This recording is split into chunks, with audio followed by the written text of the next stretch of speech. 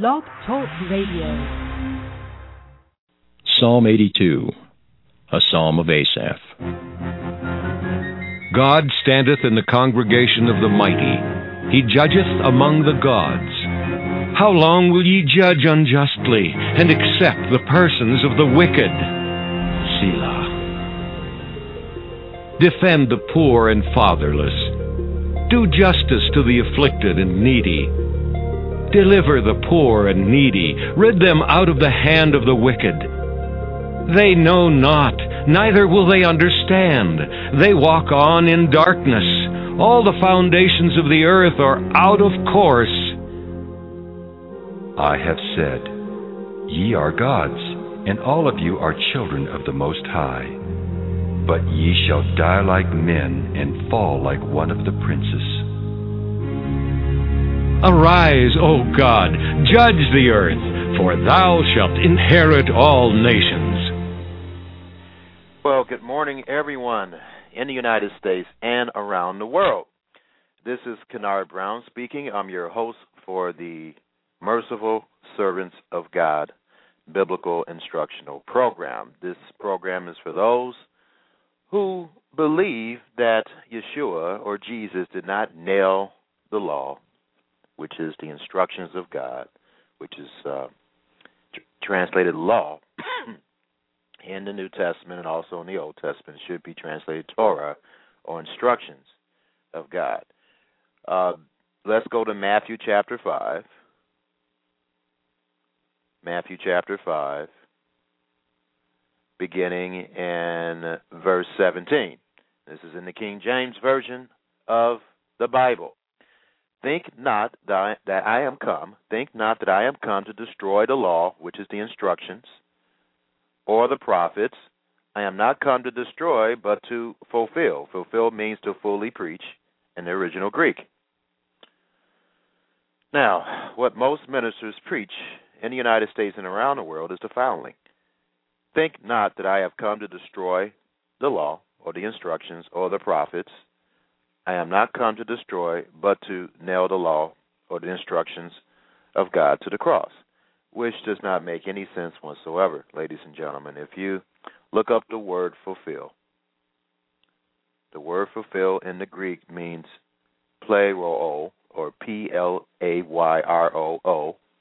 It means to make replete, to level up, to satisfy, execute, finish, complete, fully preach. So, as I've explained in the Bible study that I gave, that's listed in the archives, the Torah or the instructions of the Messiah, that's what the apostolic scriptures or the New Testament is the instructions of the Messiah. It is a part of the instructions of God. So that's something that you need to understand for you to fully understand the Bible, ladies and gentlemen. And in John chapter 12, verse 49, it says, For I have not spoken of myself, but the Father which sent me, he gave me a commandment, what I should say and what I should speak. And I know that his commandment is life everlasting, whatsoever I speak therefore. Even as the Father said unto me, so I speak. So all the words that the Messiah spoke on the earth, which his disciples, the 12 apostles, that's what they became eventually, were witnesses of, and he commanded them the following in Matthew chapter 28. Matthew chapter 28, verse 18. And Yeshua or Jesus came and spoke unto them, his disciples, saying, All power is given unto me in heaven and in earth. Again, let me underscore and emphasize this. He says, all power, and that means all power, is given unto me in heaven and in earth. In verse 19 of Matthew chapter 28. Go ye therefore and teach all nations, not just Israel, but all nations, baptizing them or immersing them in the name of the Father and of the Son and of the Holy Spirit. In verse 20, teaching them to observe all things whatsoever I have commanded you. All things, not some things, all things whatsoever I have commanded you. And lo, I am with you always, even unto the end of the world. So that's a very important statement there, because many people say, well, he just meant that for that time. No, he said even unto the end of the world, even until the 21st century, because the 21st century more than likely is going to be the end of the world, folks, the end of the way we're living. The whole world's not going to blow up. It's just that the way society is living is going to end sometime here in the 21st century. I don't know what year or what day or what date, but certainly even scientists are saying that we just don't have that much time left, because we're using too much resources. The rich is ruling over the poor as prophesied, and is causing a lot of death around the world. 26,000 children will die today because of a lack of food. You divide 3,000 into 26,000, and that is that's 8 September 11th. So 8 September 11th happen each and every day around the world, ladies and gentlemen. And it's because of we have enough food. It's just that the food supply is being robbed by the rich. The rich have an overabundance of food.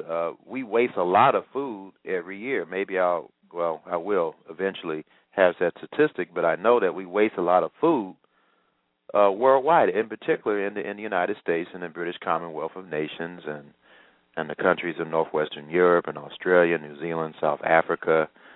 Those regions I just named have the most blessings on the earth, agricultural-wise and really biblically and everything else.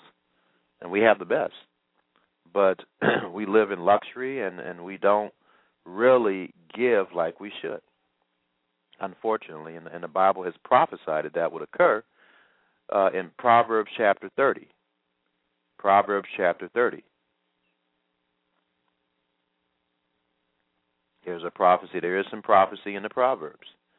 And it says right here, Proverbs 30, verse 14, there is a generation whose teeth are as swords, and their jaw teeth as knives, to devour the poor from off the face of the earth, and the needy from among men. I challenge you, for those who think poverty is not a big deal, why don't you look at every scripture where it talks about poverty and justice and rip it out. Matter of fact, one individual did that, and he discovered that it was not that much left of a Bible. Because there's so many scriptures that address the injustice of this world, the oppression of this world, and poverty.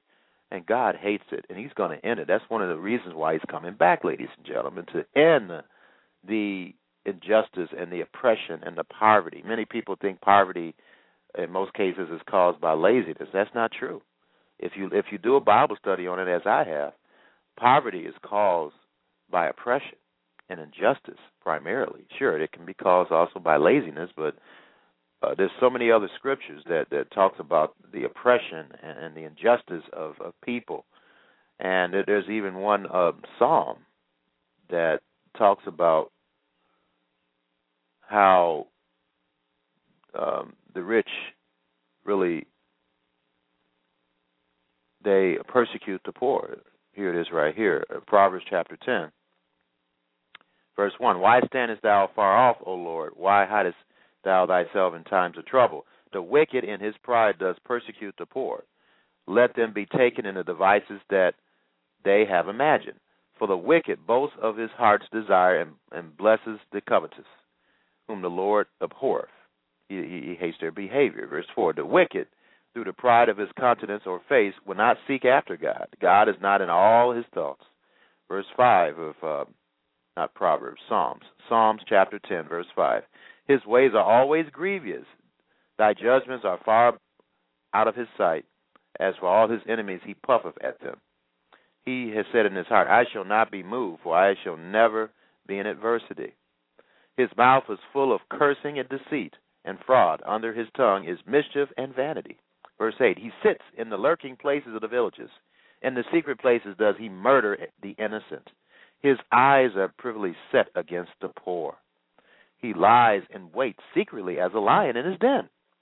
He lieth in wait to catch the poor. He does catch the poor when he draweth him into his net.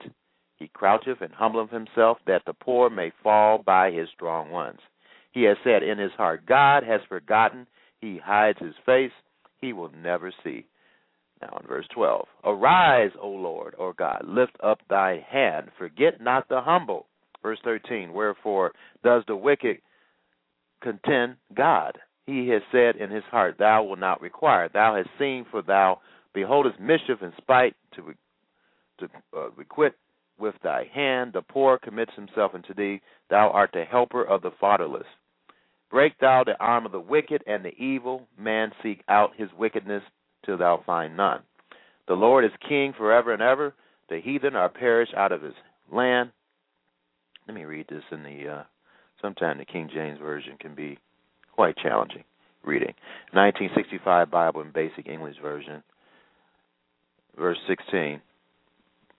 Psalm 10, verse 16. The Lord is king forever and ever. The nations are gone from his land. Lord, you have given ear to the prayer of the poor. You will make strong their hearts. You will give them a hearing. To give decision for the child without a father and for the brokenhearted, so that the man of the earth may no longer be feared. So that's a good psalm to study about how God feels about rich folks, who he's, in this context, he's calling the wicked. Now, not every rich person is wicked, ladies and gentlemen, but you know in Matthew chapter 19, Yeshua plainly stated that it's easier for a camel to go through an eye of a needle than for a rich man to enter the kingdom of God, although he did say later on in that context of Scripture that with man this is impossible. With God all is possible. So it's even possible for a rich man to enter the kingdom of God. But this is how a rich man, ladies and gentlemen, one of the ways anyway, a rich man can enter the kingdom of God. In 1 Timothy chapter 6.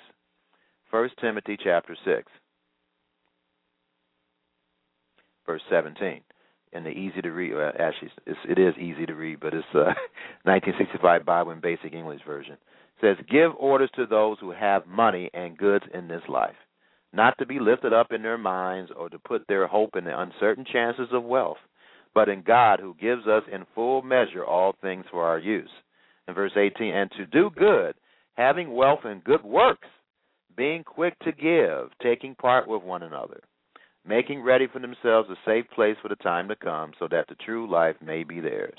So that's a commandment specifically to rich folks that have a lot of possessions. Share it. Be willing to distribute. Care about people. Don't be stingy. Being stingy, of course, means that you can give, but you only give a little of what you really can give, and that's being stingy, and that's one of the greatest sins ever in the history of the world, to be that way. So, ladies and gentlemen, this program is about keeping the instructions of God. The instructions of God is the entire Bible. Our Lord and Savior stated plainly in Matthew 4, verse 4, man must not live by bread alone, but by every word that proceeds out the mouth of God. All the words in the Bible proceed from the mouth of God. God inspired all the men of the Bible to write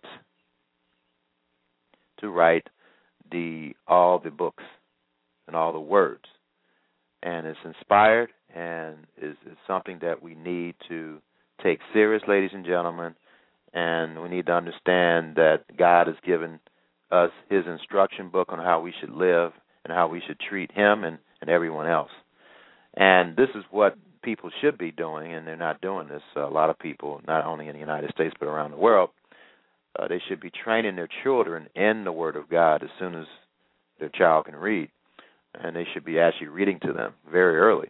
2 Timothy chapter 3, verse 15, and that from the time when you were a child, you have had knowledge of the holy writings, which are able to make you wise to salvation. And we're going to talk about salvation today. The salvation that Yeshua really died for. We're going to talk about that today, but the Scriptures have something to do with that, which are able to make you wise to salvation through faith or trust in Christ Jesus.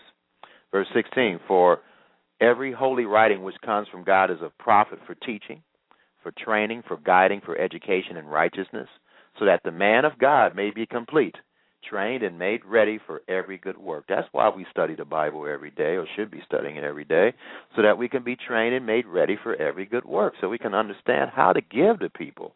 That's what life is about here, ladies and gentlemen. It's not about ourselves, I, and my loved ones. You know, it's about everyone else. James chapter 1. James chapter 1. Verse 27, the word religion in the original Greek means worship.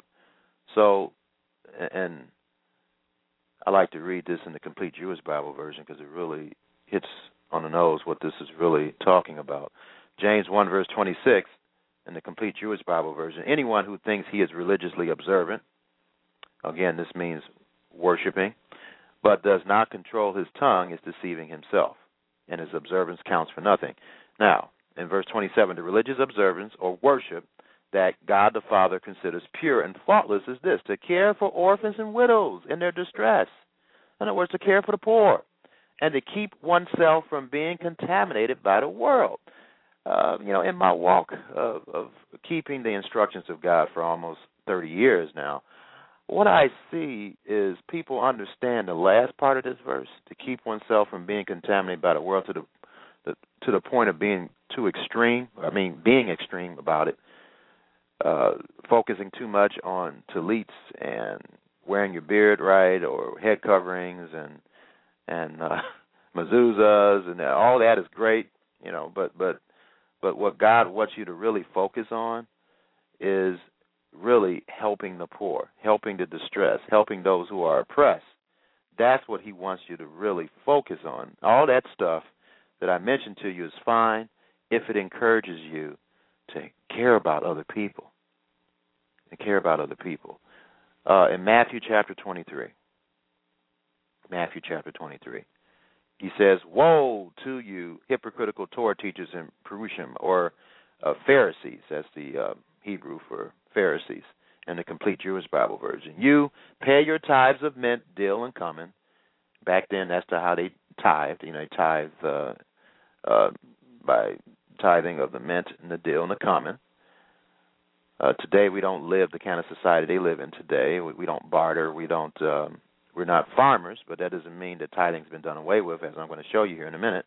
But you have neglected the weightier matters of the law.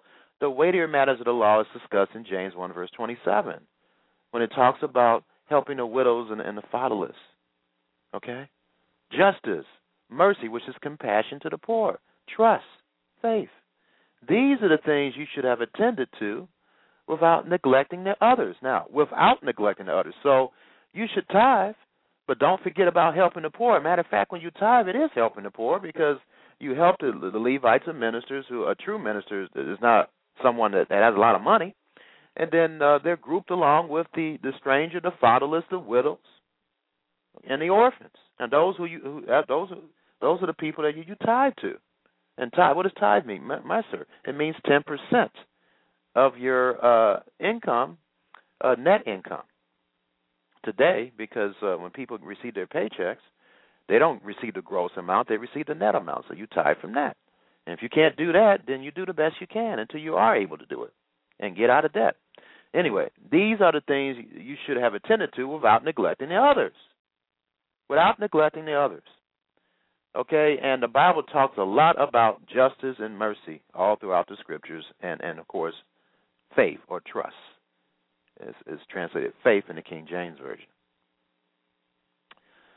So, ladies and gentlemen, let's understand what pure worship is about. It's about that. That's about that first. All those other things, wearing the tallit, the head coverings, all that should help you remember to help the poor and the fatherless and the oppressed.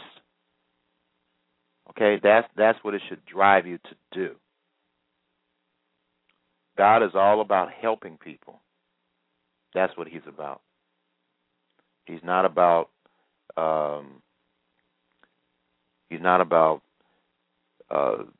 wanting you to just keep the commandments just because you're keeping them. Keeping the commandments should help you to understand that you should care about other people.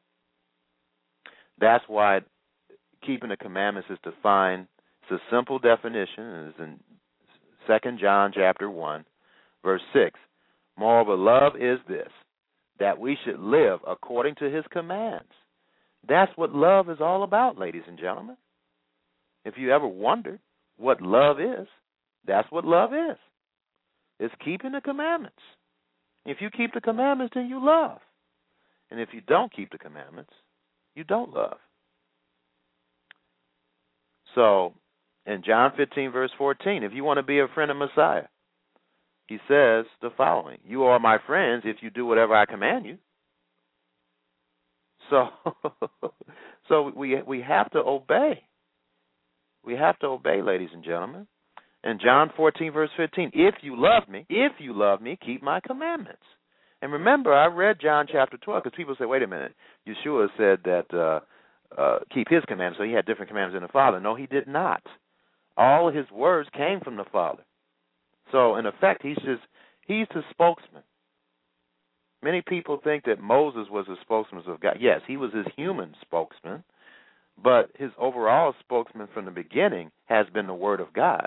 The Word of God is more powerful than Moses. The Word of God is part of the essence of God. He is God because of that. He's the Word of God.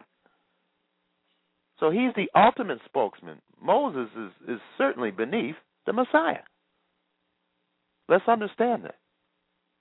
And the Messiah spoke to Moses. And that's another Bible study. But anyway, let's understand those things. And so this program is for those who understand the entire Bible is the instructions of God, and the Sabbath has not been done away with. The holy days have not been done away with. None of that has been done away with, ladies and gentlemen. If you believe that, then you need to listen to someone else, because I'm not going to preach that. That's a lie, and I don't preach lies. In 1 John chapter 2, verse 6, he states this plainly. Actually, let me read from verse 1. My little children, these things write I unto you, that you sin not. So why would he tell, just think a minute here. Why would John say that we shouldn't sin if it was capable, if it was not capable, if we didn't have the capability through God's help, through the Holy Spirit, not to sin, ladies and gentlemen? Okay? Let's just use a little common sense here. And if any man sin, we have an advocate with the Father, Yeshua Messiah, the righteous. Verse 2, and he is a propitiation or covering for our sins, and not for ours only. And that's what I'm going to talk about today. Not for ours only, not for Israel only, not for believers only, but also for the sins of the whole world. John 3, verse 16 plainly states that he died for the entire world. Okay? Verse 3, and hereby we do know that we know him if we keep his commandments.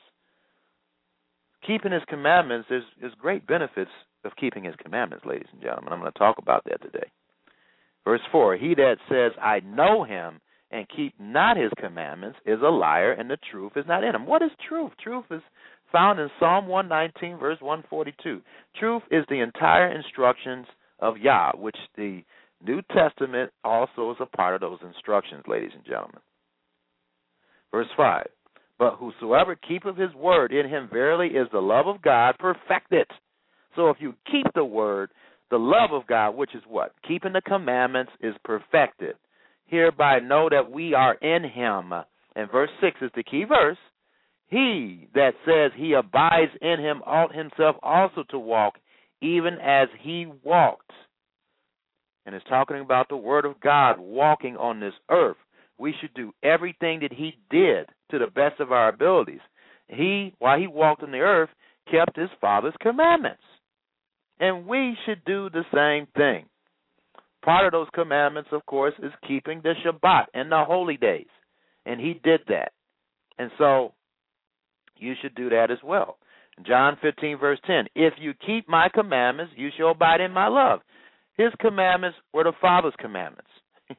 Even as I have kept my Father's commandments and abide in his love, there's no difference between the two. And when he says his commandments, the things that his fathers directly told him to tell his disciples, is all the Father's commandments anyway. Because he stated that he didn't say anything his father that his father didn't tell him to say. Okay? All right, so let's understand that. And let's check out some world news here. And I'm going to talk about the salvation of our souls. So we need to be concerned about saving our souls, our lives, ladies and gentlemen, because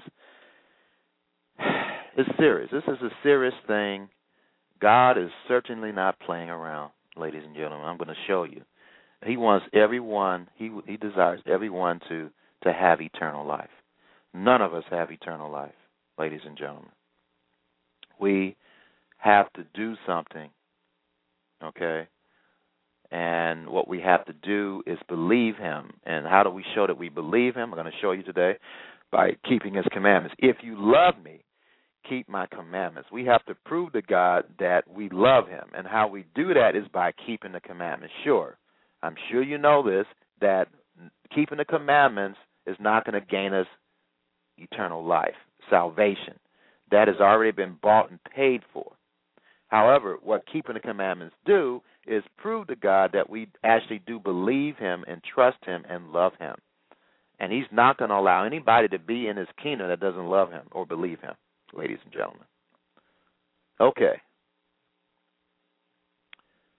Let's go and find out what's going on in the world right now. I think Syria is acting up again from what I heard. Yes, right here, www.watch.org, World Watch Daily, Koenig, International News. Assad plans to open resistance front in Golan, says report. It says, according to Lebanese Daily, Syrian president believes focusing on Israel will unify his people. According to Lebanese report on Friday, in battle, Syrian President Bashar Assad plans to open a resistance front on the Golan Heights and thinks such a move could unify the various factions in Syria. Assad possesses a detailed plan for the establishment of such a front, reported to Beirut-based Al-Akhbar Daily, which would in practice be similar to the terrorist group Hezbollah's activities in southern Lebanon. Syrian society's involvement in the resistance against Israel, according to the statements attributed to Assad and allegedly made to recent visitors at his presidential palace in Damascus, will unite the home front. And remember Isaiah chapter 17, it says that Damascus would no longer be a city.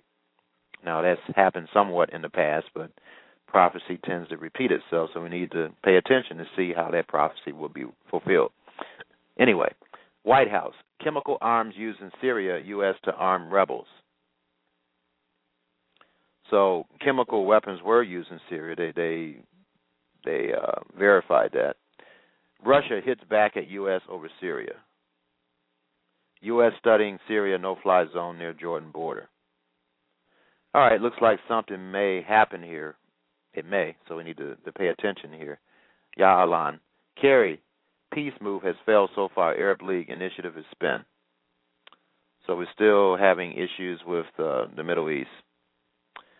Oh, here's another one here. As in the days of Noah and Lot, LGBT pride at the White House. Every year since taking office, President Obama has invited members and allies of the LGBT community, lesbian, gay, bisexual, and transsexual community, to celebrate Pride Month at the White House.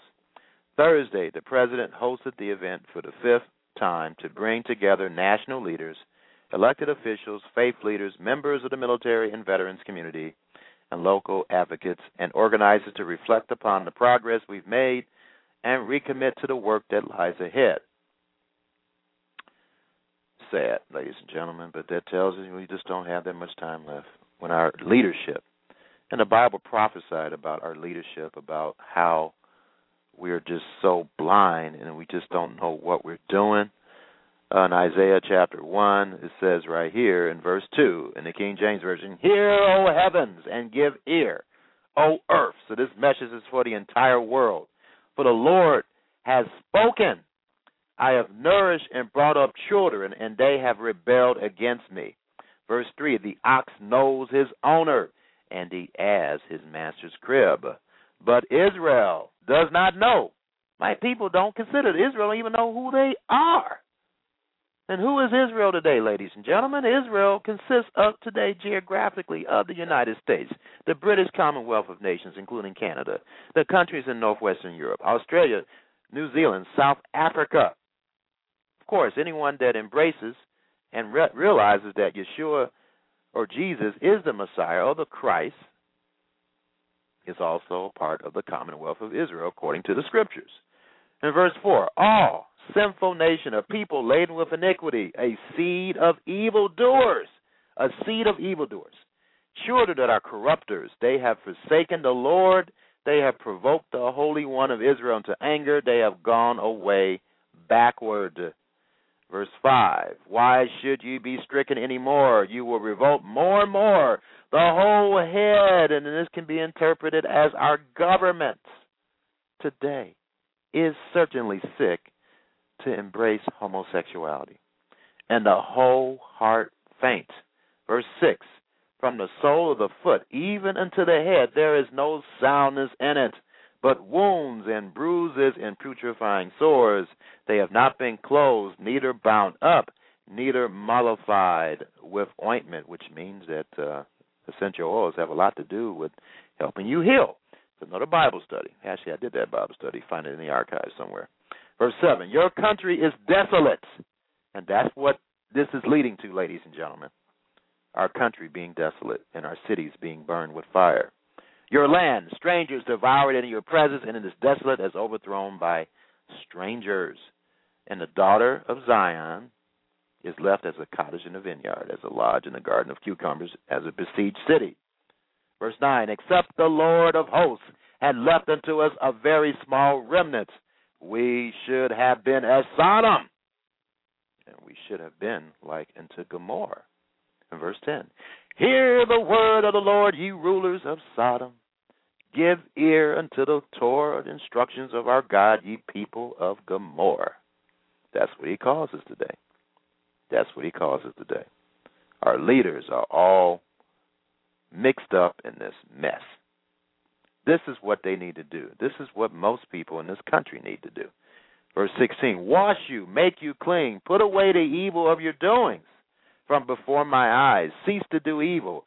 Learn to do well. Seek judgment. Relieve the oppressed. Judge the fatherless. Plead for the widow. What are the weightier matters of the law? Justice, mercy, and faith. This is what this is describing here. Learn to do well. Seek judgment. What is pure worship?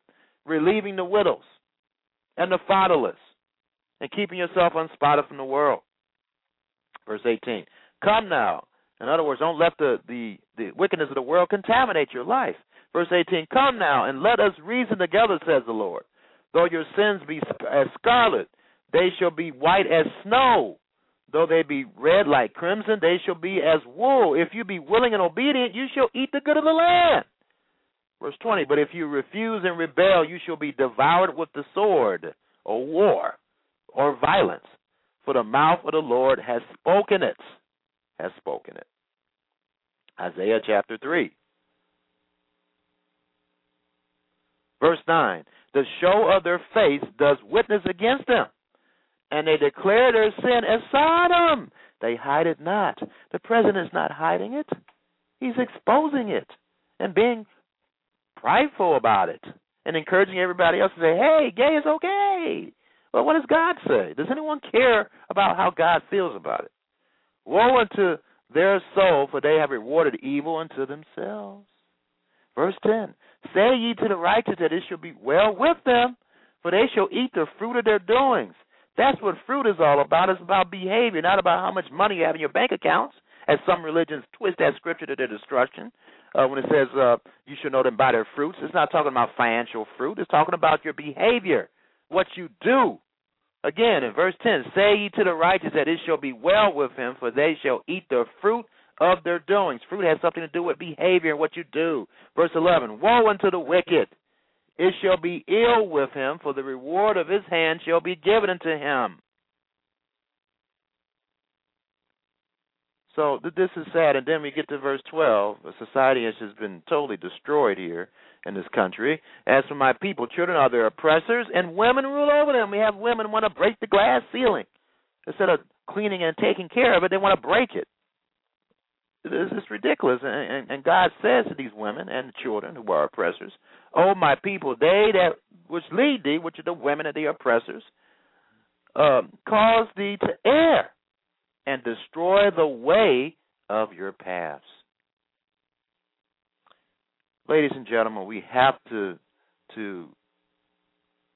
pay attention to what's going on in our country. I'm just a voice, one voice, and God can do mighty things with one voice. But I just wish that other people would join the bandwagon here and start preaching out of the Bible what God reveals here and warn this nation. We're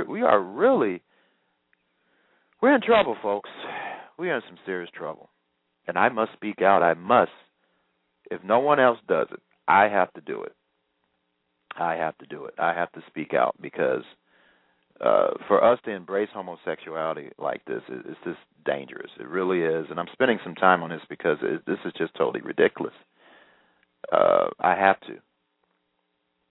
The Bible commands me and any other Torah teacher, cry aloud, spare not, lift up their voice like a trumpet, and show my people their transgressions, and the house of Jacob, which is the 12 tribes of Israel, which again consists of the United States, the British Commonwealth of Nations, including Canada, the countries of northwestern Europe, New Zealand, South Africa, Australia. Geographically, that's where most of us are located. Israel, the house of Jacob. Isaiah 58, verse 2, of course, it includes the Jews in the Middle East. If you don't understand that Israel consists of 12 tribes, look at Genesis chapter 49 and go to this website, www.basinboyritam.org, www.basinboyritam.org, and be enlightened and informed.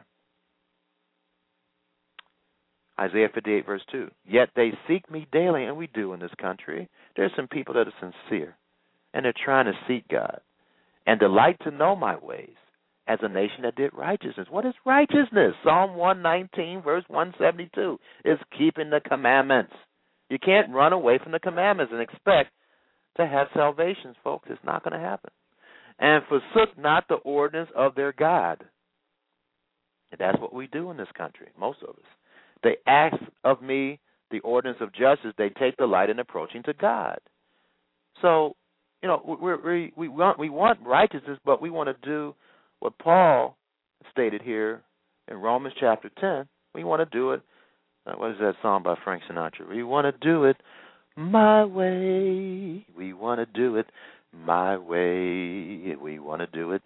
See, so I think that's how it sounds. I don't know, but Frank Sinatra wrote a song like that. I want to do it my way, all right? And Romans 10, verse 1, brethren, my heart's desire and prayer to God for Israel is that they might be saved. Verse 2, for I bear them record that they have a zeal of God, but not according to knowledge. Verse 3, they want to do it their way. They want to do it their way. Anyway, Romans 10, verse 3. For they, being ignorant of God's righteousness, they want to do it their way. They want to do it their way. For they, being ignorant of God's righteousness and going about to establish their own righteousness, have not submitted themselves unto the righteousness of God. Okay? And what is the righteousness of God is, again, Psalm 119, verse 172, keeping the commandments. For Christ is the end of the law. That word end should be translated goal of the law. He's the goal for righteousness to everyone that believes. And then verse 5 of Romans 10, for Moses described the righteousness which is of the instructions of God, that the man which does these things shall live by them. So we should live by the commandments, ladies and gentlemen, instead of doing it my way. You can't do it your way. You have to do it God's way. Okay? And that's what we have to remember to do. All right? So your way has to be in line with God's way, or to God is no way. There's no way but my way. So let me take a look at any national news here real quickly. And what I do is go to one of my favorite websites here, the Economic Collapse. It's a blog, one of the best ones out there. The Economic Collapse. Are you prepared for the coming economic collapse in the next Great Depression? And it's the economiccollapseblog.com. All right, it says right here, thousands of companies have been handing over your personal data to the NSA. It says, is Obama starting a war with Syria just to distract us from all the scandals? Possibly. Member of Congress, Edward Snowden's revelations are just the tip of the iceberg. Okay. All right, this is some security about the Internet and taking personal information and all that. You can read that. But I think the biggest news that I've read to you, not just nationally but worldwide, is his acceptance of gay stuff again, and if you can look at Luke chapter 17, one of the signs of his coming is an escalation of homosexuality. And Luke chapter 17 says this right here. Luke chapter 17.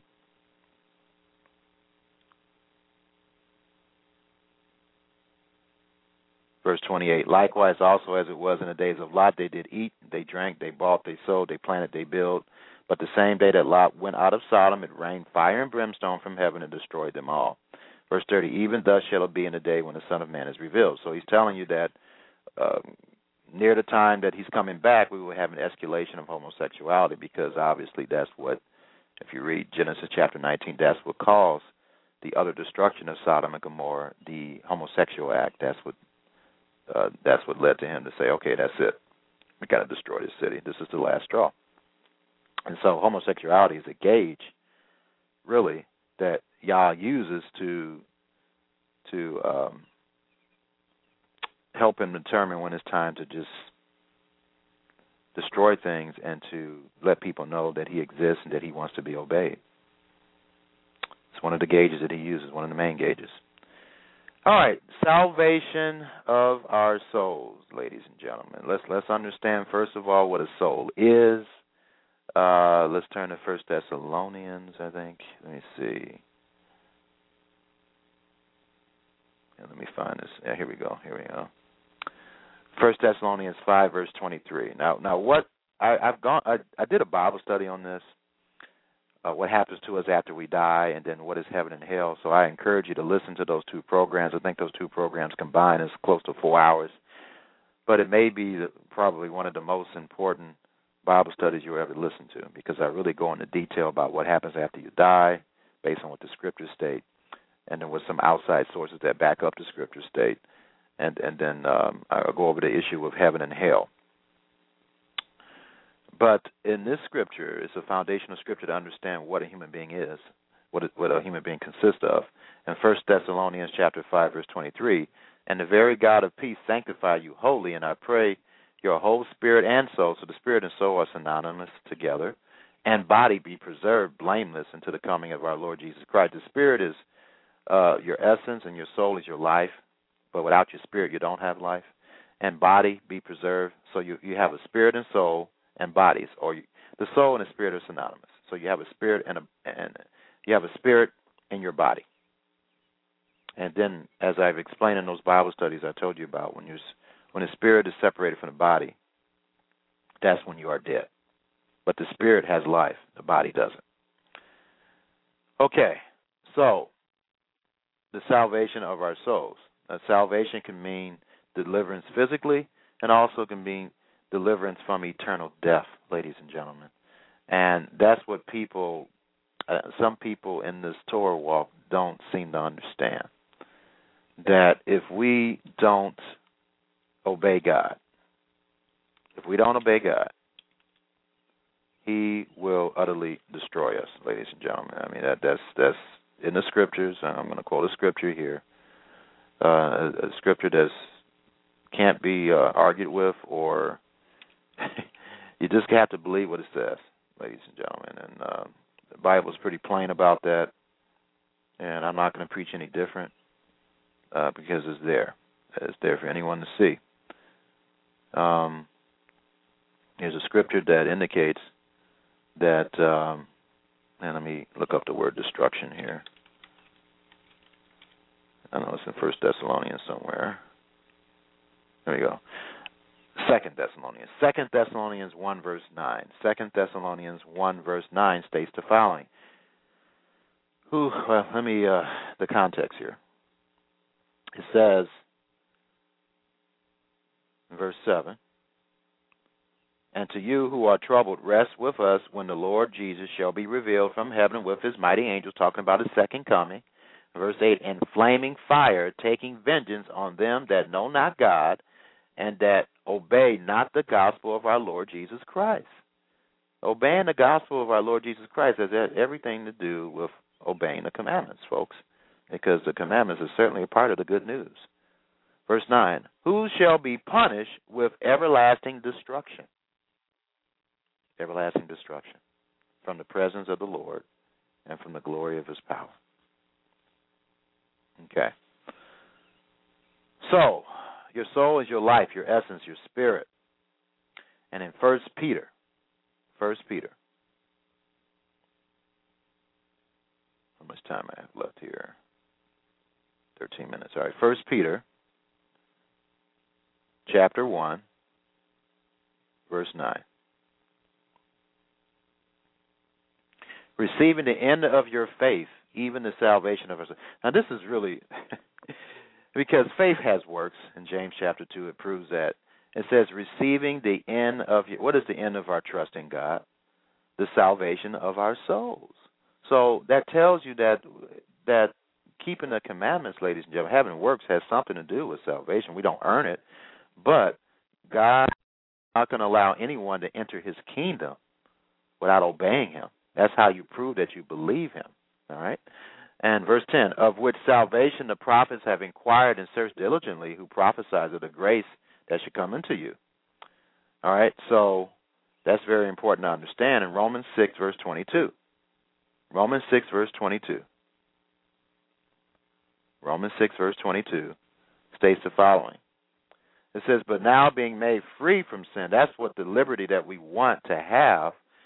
The liberty of the law is freedom from sin. What does sin cause? Curses and destruction. So that's the kind of liberty that we want. Being now made free from sin and become servants to God, you have your fruit unto holiness. And in the end, everlasting life. Because none of us have everlasting life. We are mortal and we die. If someone blows my brains out here while I'm speaking to you, I will die. Okay? So none of us have everlasting life yet.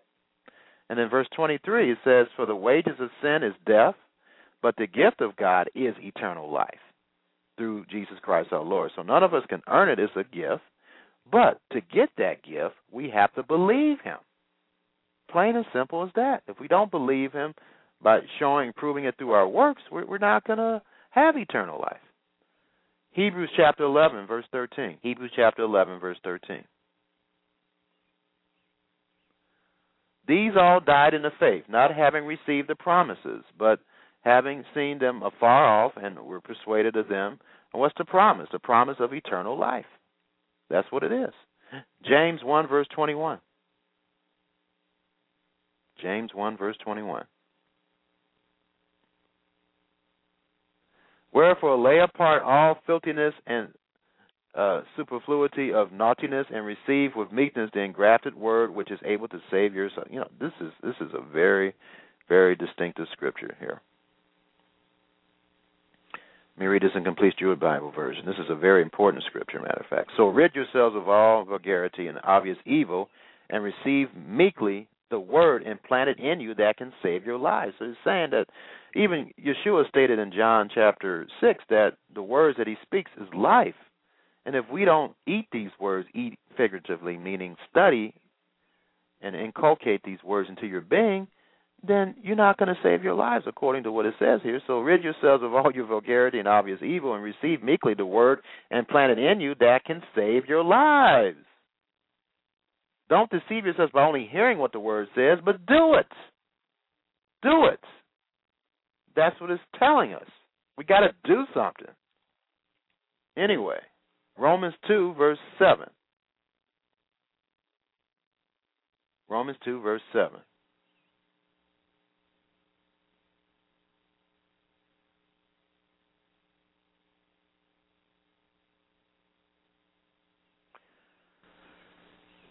Says right here, to those who seek glory, honor, and immortality by perseverance in doing good, he will pay back eternal life. So eternal life has something to do with immortality, ladies and gentlemen.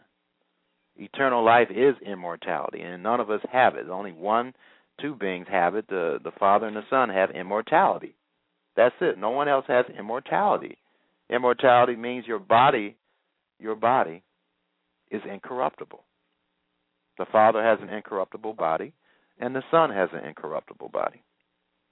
Yeshua stated that his Father had form. Okay, let me prove that to you. Many people think that God doesn't have a body. Yes, he does. He does have a body. Let me prove it to you. It's in John here.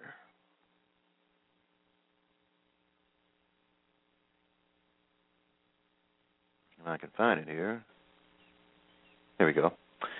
John chapter 5, verse 37. And the Father himself, which has sent me, has borne witness of me. You have neither heard his voice any time, nor seen his shape. So he has a shape. He has a form. He has a body. And then in Revelation chapter 4, it states that he has a hand because he had the book with the seals on it. And it said it was in his hand. So he has a body, ladies and gentlemen. We're made in his image. Okay. The Father has a body. And remember, the Son is like the Father. Let's understand that. So let's get to John 3, verse 16. I'm trying to find a scripture here about the promise here.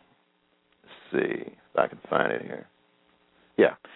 It's 1 John 2, verse 25. So for those who want a biblical definition of what the promise is. And this is the promise that he has promised us, eternal life. Okay?